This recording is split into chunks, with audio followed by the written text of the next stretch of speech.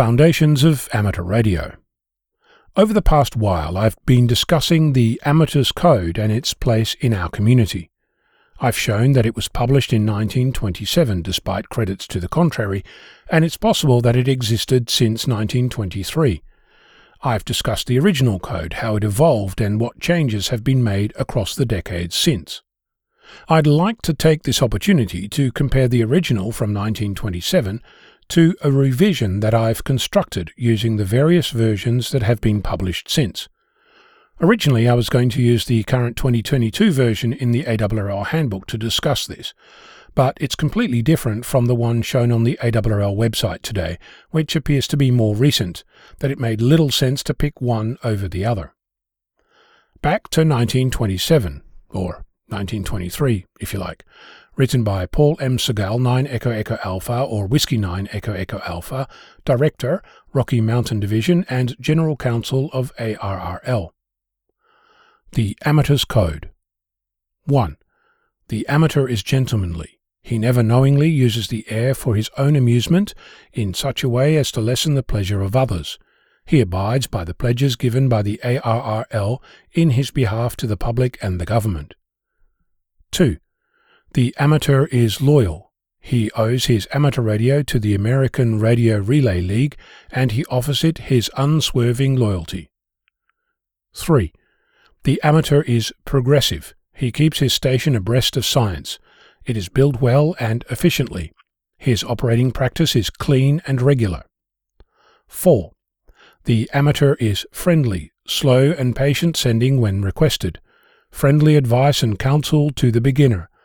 Kindly assistance and cooperation for the broadcast listener. These are the marks of the amateur spirit. 5. The amateur is balanced. Radio is his hobby.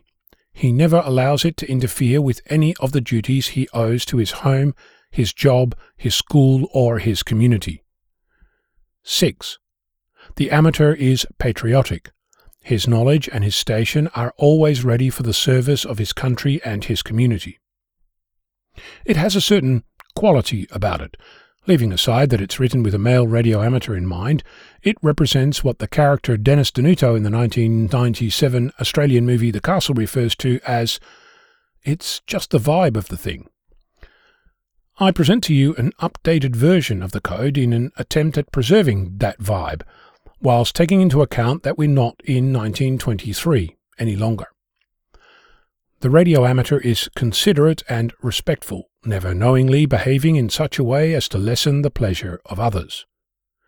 The radio amateur is loyal, offering encouragement and participation to the global amateur community.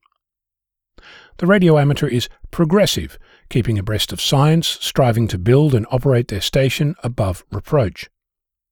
The radio amateur is friendly, patient, offering friendly advice and counsel to the beginner, kindly assistance, cooperation, and consideration for the interests of others. These are the hallmarks of the amateur spirit. The radio amateur is balanced. Radio is a hobby, never allowing it to interfere with any of the duties owed to home, work, school, or community. The radio amateur is supportive.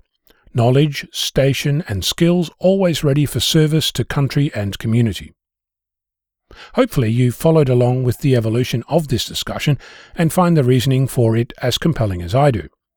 Of course, this is just one perspective on what a revised Amateur's Code might look like, and I'm offering it as a topic of discussion to the entire global amateur radio community.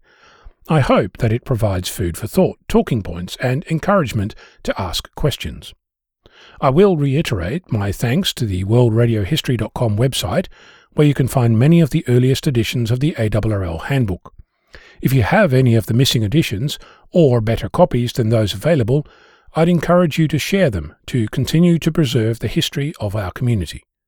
I'm Ono, Victor Kilo 6, Foxtrot Lima Alpha Bravo.